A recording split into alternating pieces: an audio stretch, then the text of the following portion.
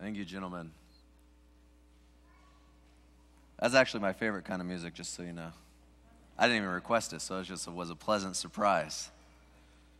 I grew up on listening to, of course, Gaither Vocal Band, as I've shared with you, or the King's Heralds. Someone was talking to me today about how we need to bring the King's Heralds, and I was thinking, well, we got them right there. They did one during Sabbath school, too. You only need to learn about 10 more songs, and we'll have a whole concert. So we'll be ready. We'll be ready. Let's pray. Jesus, we thank you so much for the gifts that you've given in this church, from the organ, the piano, the voices we've heard. Lord, we thank you for your ministry to us already in this worship service. And as we open your word, please teach us in these next few minutes. In your name we pray. Amen. The primary unit of the community, whether it be a secular community or the church community, is the home. And we look around and we recognize that unit of the community is becoming more and more damaged with each and every passing year. Now, we don't have that just on our own observation, but we understand that based even on the statistics that we read. Statistics tell us that 41% of all first-time marriages will end in divorce, that 60% of second marriages end in divorce, and that 73% of third marriages end in divorce. We know that something causes these divorces. There is some sort of dysfunction. There is some lack of health within these family units. There are some that believe that the rates are just as high within the Christian community, although those are not exactly accurate. The numbers are a little bit skewed. In some of the studies that they've done, the numbers are skewed in that anyone who claims to believe in God, they put down as a Christian and then put down them as a statistic. They found, though, that those numbers are a little bit off, and those that regularly attend church or serve in their church, those that regularly participate in Bible study and in prayer time are actually 20% less likely, or 35% less likely to get divorced than the general population, which is a good thing. This is good because one of the primary roles of Christianity is and always has been to be a contrast to the culture. So as we see families being more broken and there being more challenges within families, we see more and more violence within families, as we see more and more dysfunction within families, what should actually happen within the Christian home and the Christian dynamic is that it becomes more of an example of what a contrast to what is actually taking place within the culture. Now, the statistics paint the picture that we should be active in our faith in order to live out the example of these relationships. But we know that even within our own homes, there are struggles with health. We know that there is abuse that takes place. We know that there are dysfunctionalities within Christian homes as well.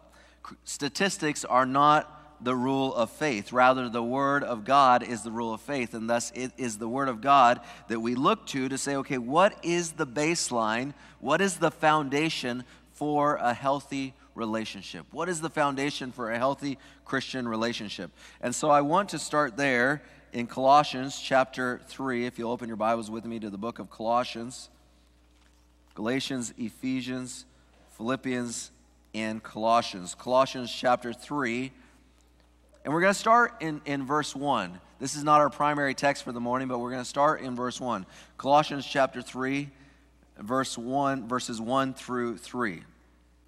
The Bible says this: "If then you have been raised with Christ, seek the things that are above, where Christ is seated at the right hand of God. Set your mind on things that are above, not on things that are on the earth. For you have died, and your life is hidden with Christ in God."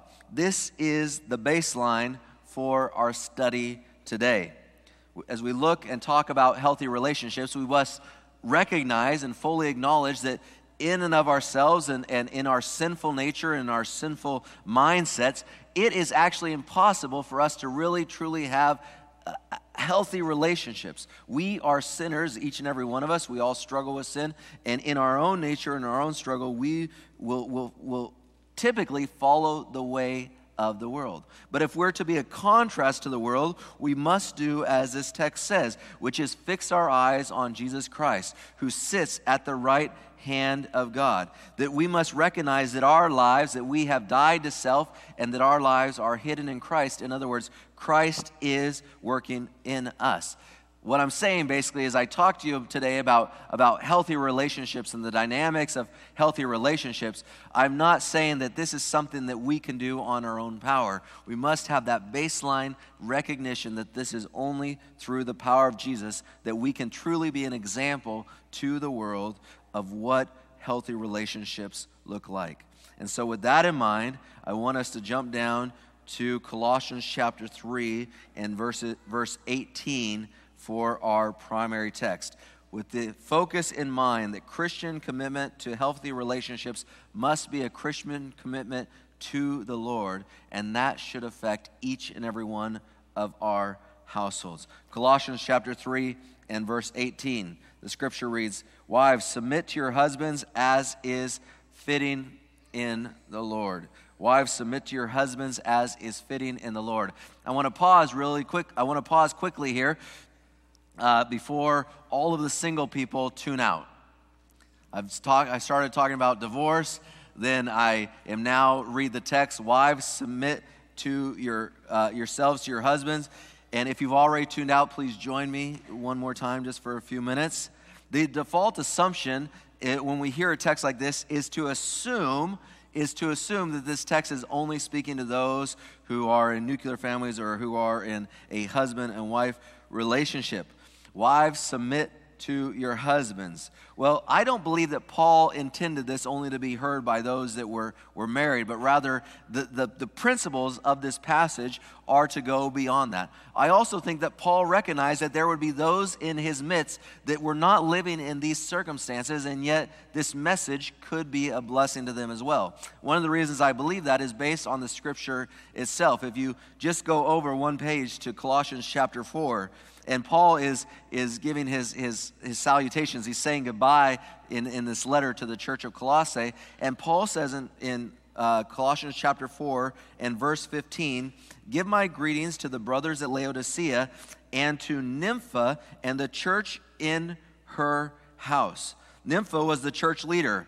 It was a house church, but it was still a church, and she was the leader of this church. Gordon Fee, a scholar, a commentator, presumes, and I believe rightly so, that since the church was under her leadership and in what is defined as her house, she was probably single or a widow. There was probably not a husband in the picture. So how then would Nympha hear Colossians chapter 3 and verse 18? Would Paul write this and think, well, Nympha, you can just tune out at this moment in time. You don't need to listen to this. You don't need to hear anymore. I'm talking about wives submitting to husbands. Since you're not a wife, since you're a single mother, yes, you have your church, but you don't need to pay attention to what I'm saying right now.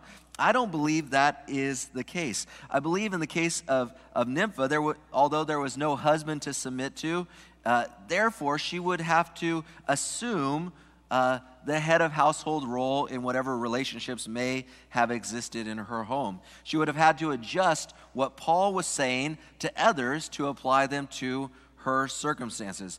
In other words, we see even here in the scriptures that there are now, and there will always be circumstances in which in households where adjustments are necessary as we read this text. In other words, if you are a single parent, a single mother, or a single father, if you are a widow, if you are a married couple with grown children, even this text, the text that we're going to look at today, can even apply to you. This is not a sermon about marriage per se, but rather a sermon about healthy relationships, and the underlying theme that resides in the three verses that we're going to look at today is one that can benefit each and every one of us in our relationships, no matter who you are and no matter what the dynamic of your family is.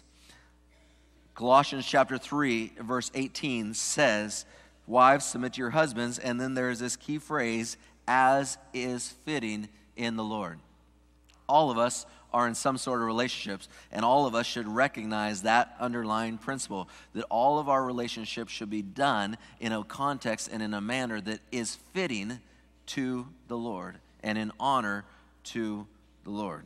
Well, what is fitting to the Lord? Well, Paul here, I believe, is telling us in these verses what is actually fitting and honorable to the Lord. Paul says, wives, submit to your husbands as is fitting in the Lord. Now, there might be some that have a bit of a feminism bent that would maybe oppose or rebuff this statement.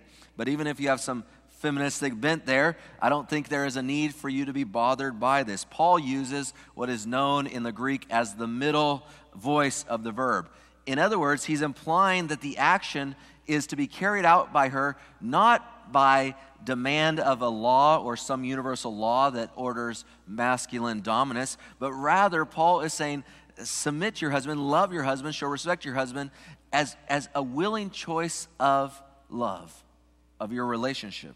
Now, this is a radical concept, and it is contrasted to the day of the age. Remember, I said that one of our roles as Christians is to continually be a contrast to the world. Our job is not to look more and more like the world from week to week. Our job is to contrast the world more and more in our lives. And so Paul here is setting up a contrast to the world. In this day and age, in both the Jewish and the Greek cultures, there were laws in place that demanded a wife be subservient to her husband. There were laws in place that demanded that a wife, by law, had to submit to her husband. Paul's saying, I don't want you to operate in your marriage that way. I don't want you to think about your relationship in that way. I don't want you to think about this male-female dynamic in a way of a demand, but rather as something that you willingly submit to because of your relationship with Christ. And then Paul does this even further to contrast the society of the day. Paul places a boundary on this submission.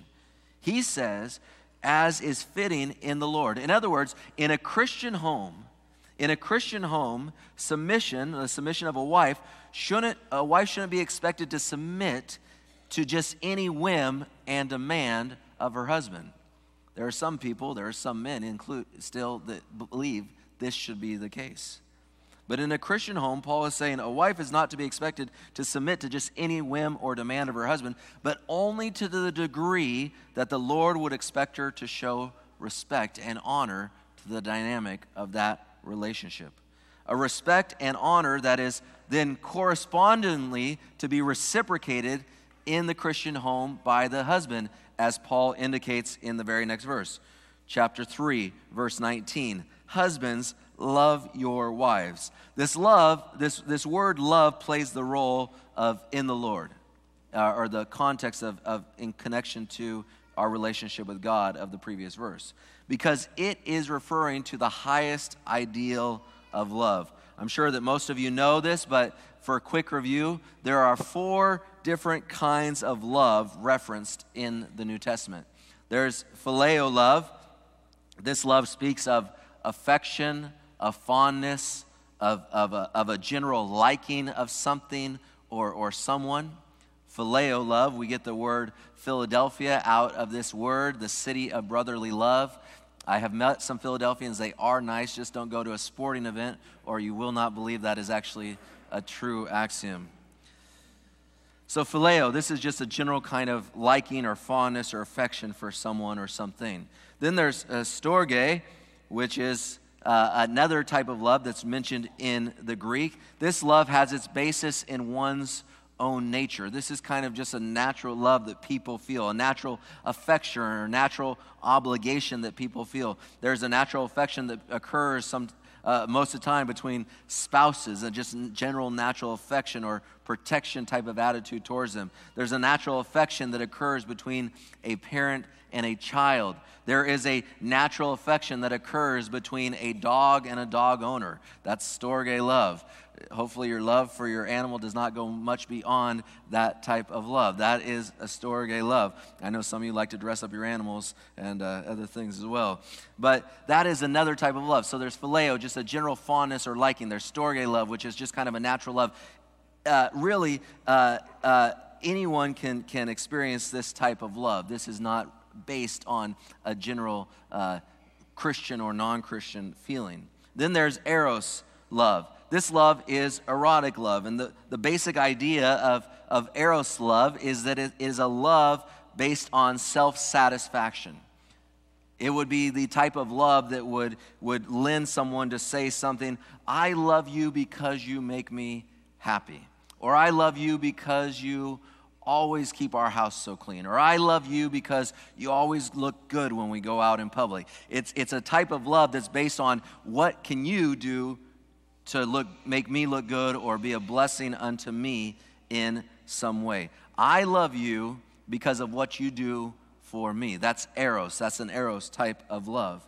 And then there's the love that many of us have heard of, and it is the love known as agape or agapao, oftentimes used in the Bible. And agape love is called, it's a type of love that is called out of one's heart by the preciousness of the object love. It is the noblest word for love in the Greek language. There is no higher word for love. Agape love is the exact opposite of eros. Agape love is not kindled by the merit of or worth of something. Agape love is not kindled by what the person does for you or by what something does for you. Agape love delights in giving. It delights in sharing with the other person. This love is the type of love that keeps on loving even when the loved one is unresponsive, unkind, unlovable, and even at times maybe unworthy. It is an unconditional love. And Paul speaking here to the church in Colossae, says, husbands, love your wives. Which type of love do we think he's using here to express this? Of course, agape love. Paul tells the men, agape your wives. Love your wives with an unconditional love. The presence of agape love prevented in that culture and in the Christian culture, what Paul is basically saying is in this culture, the abuse of power, the abuse of your position as the head of household, the abuse of your role as the patriarch in family cannot be in existence with agape love truly present. And then Paul reemphasizes this reality by saying, and do not be harsh with them. And do not be harsh with them. In this month where the church is focusing on our End It Now campaign, and this Sabbath in particular, in which we call for an end to abuse in relationships, this text above all others should probably settle it for us. The idea that within relationships there should be agape love, and there should not be any even any harshness amongst the relationship. Now let's face it. We can struggle with being harsh. I was listening to the lady during the Sabbath school hour, and I was appreciating what she said. She said, with all of us, most abuse is formulated not out of just a desire to abuse, but out of a lack of kindness and a harshness that builds up within the relationship, and it starts slowly, and it's pressures from the outside, and then it's oftentimes taken out on those that are nearest to us. She said we should all take 5. She said whether that's 5 feet, 5 seconds, 5 deep breaths. Maybe some of us need 5 hours to go and figure out how not to be harsh in some ways. But there should not even be harshness. Paul says, husbands, love your wives and do not even be harsh with them. Do not be even harsh with them. When we become abusive in relationships, whether verbally, physically, emotionally, spiritually, we are showing that we're living by an eros type of love. Love based on the idea of you're not making me happy right now, so I can be unkind to you. I can be inconsiderate to you. And abuse still does happen, as we've talked about. 1 in 3 women and 1 in 4 men have been victims of some sort of abuse, partner abuse in their lives. Again, what Paul was saying was that a standard should be set for the day. In other words, in our churches, in Christian homes, there should be a standard set against this type of relationship. Our relationships, our homes should be full of agape love. Our relationships outside of our home should be full of agape love as well. Paul is setting a contrast to society. First, he's saying, don't love your husbands because of law, or don't submit to your husbands simply out of law, but submit to them out of the love that you have for God. There are boundaries on what you must submit to, but still honor and respect that relationship. Husbands, love your wives not as chattel, but with an unconditional love that you have in Jesus, the love that exists only by your relationship with Jesus. The text, though, does not end there, and there is more that I believe is applicable to us in this world in which we live. Verse 20 goes on, children, obey your parents in everything, for this pleases the Lord. My sons were in first service, and I asked them to especially listen to this text. And then I let them know, though, it was okay because Daddy was going to get scolded in just a second as well as the text continues on. But this idea of calling children to obey their parents was another radical idea. In some commentaries I read this week, once a child, particularly a male child, was beyond the age of 7, he was accountable only unto dad. He no longer actually had to pay respect or honor to the mom, to the wife.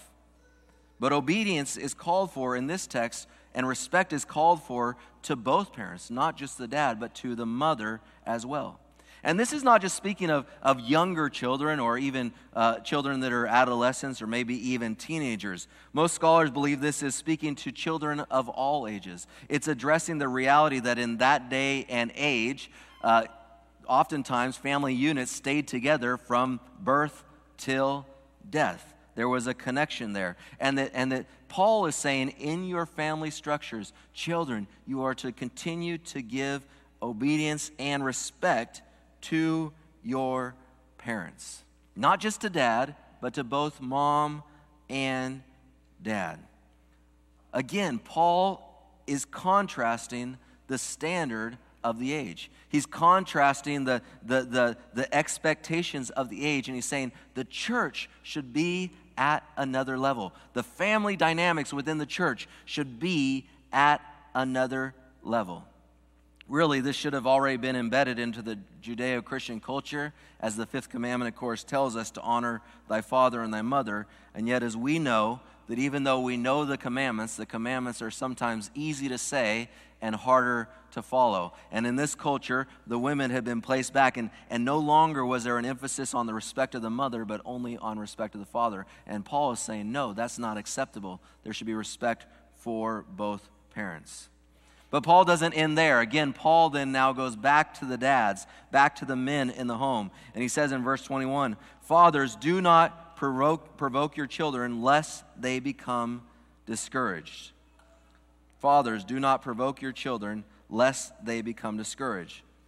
Now, while the attention moves off of mom, I think again of what we said at the beginning. We have to apply this to the principle within our homes. There are some single mothers in here. There are some single parents in here.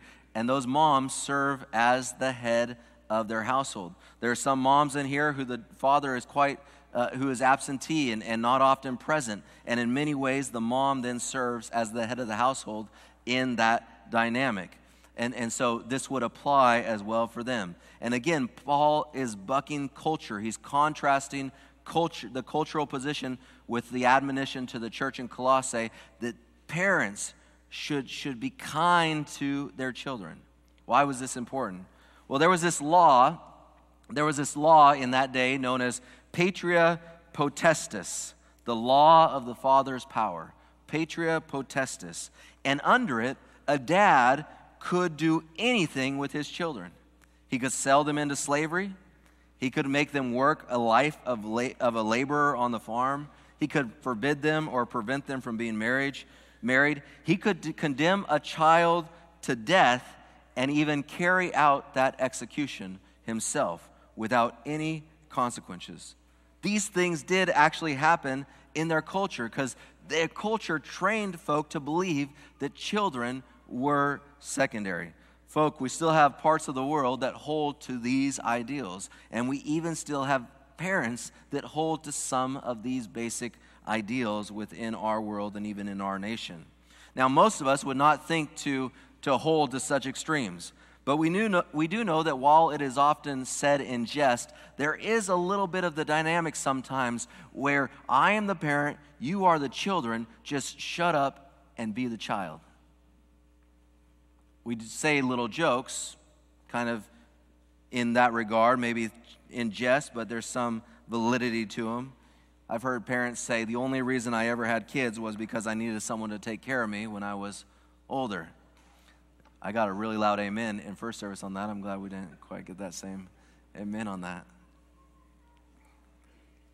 Or some people think to themselves, well, our kids are basically workers. I put food on their table. I put a roof over their head. I put clothes on their back. I send them to school. They need to just do what I ask, whether it's A, B, C, or D, and not ask any questions because I'm the parent and they are the child.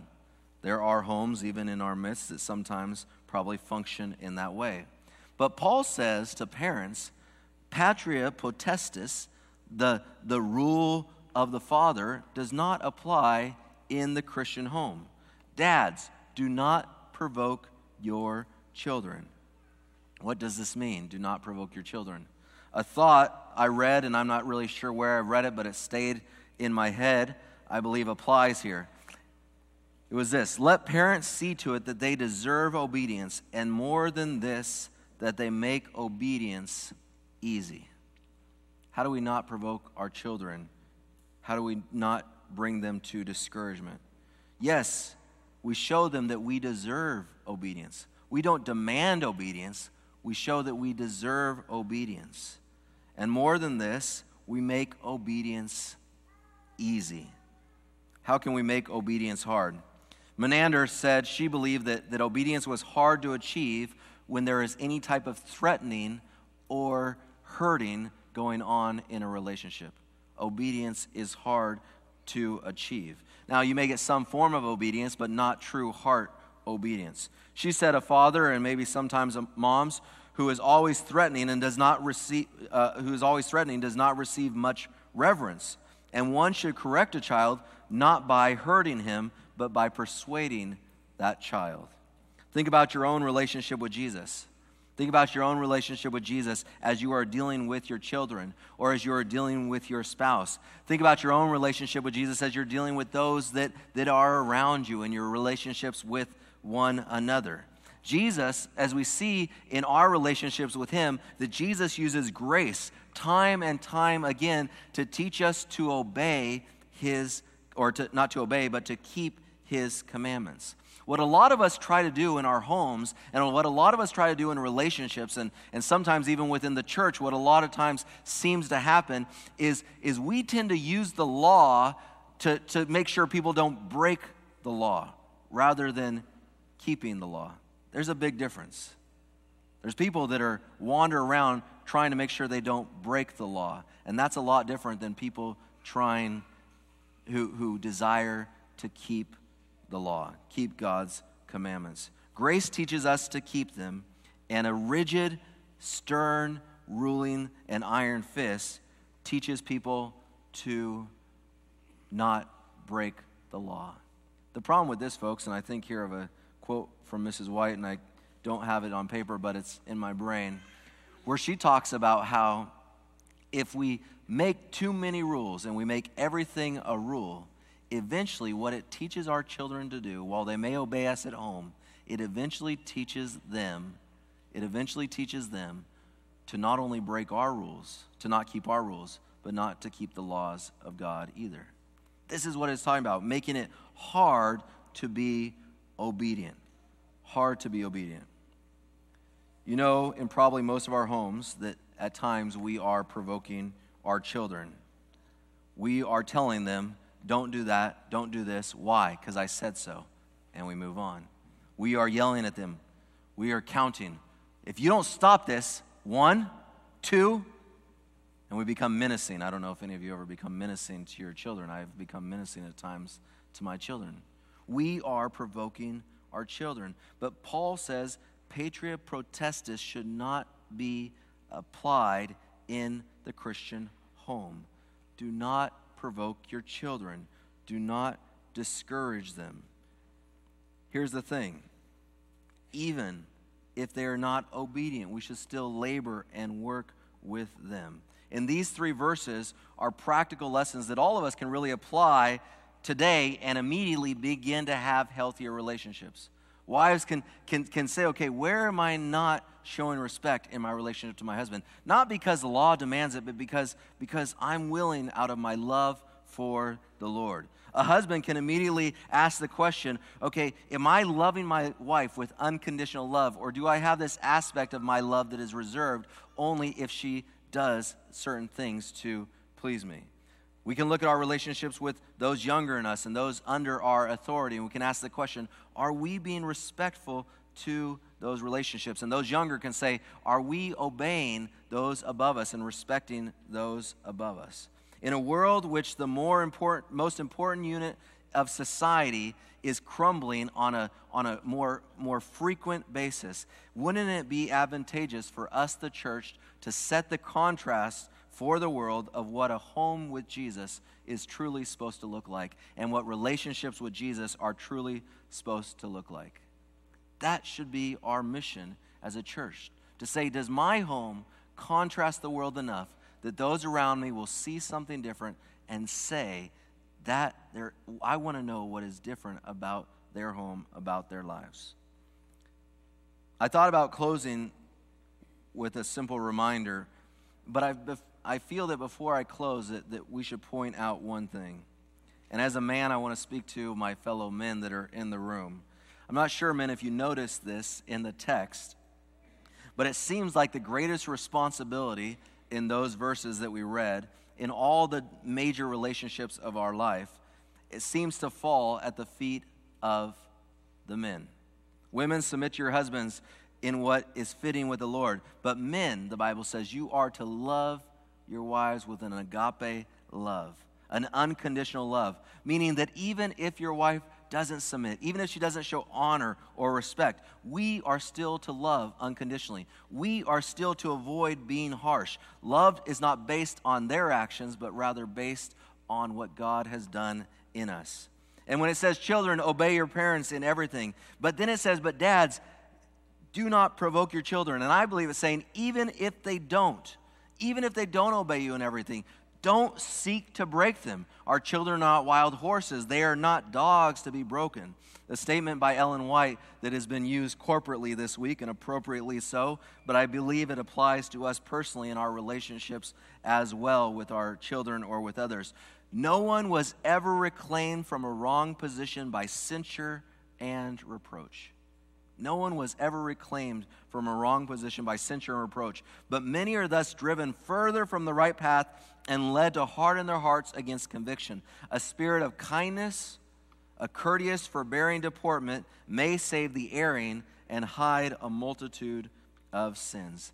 Man, it seems from the passage that we read today, which I believe is also in contrast to our modern culture, Paul is reminding us that much good or bad in the home and in relationships, even within the church, I would say, relies upon the men. So we, men, should be the first ones every morning to be found at the throne and at the feet of Jesus. We, men, should be the first ones to be seeking guidance in our discipline of our children. We should be the first ones asking for patience and forgiveness in our relationships as we go throughout our day. I believe that the text lands on men not as a rule of they are more important or more valuable, but I believe that God knew in his wisdom that when the man is not walking with Jesus, that it affects the home in a tremendous, tremendous way. In our text today, the collective body of this text, we see a dynamic. William Barclay says this: the Christian ethic of healthy relationships is one of mutual obligation, in which the rights and obligations rest with both man and woman. It is an ethic of mutual responsibility, and therefore it becomes an ethic where the thought of privilege and rights falls into the background, and where the thought of duty and obligation becomes paramount. The whole direction of Christian relationships that's found and illustrated in Colossians chapter 3 is not to ask, what do others owe me? But the underlying and the foundational ethic of all of our Christian relationships is to ask, what do I owe to others? Let us pray.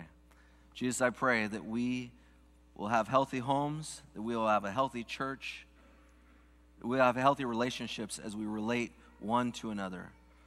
Lord, help us not to be seeking how others can do for us, but Lord, may we be seeking in all ways to say, what do I owe to those around me? What do I owe to my wife, to my husband? What do I owe to my children? What do I owe to the person that sits next to me in church? What do I owe to my colleague at work? What do I owe to the stranger that I meet on the street? Jesus, in all our relationships, may they be healthy because they are filled with your love and they are thinking of others first. In your name we pray. Amen.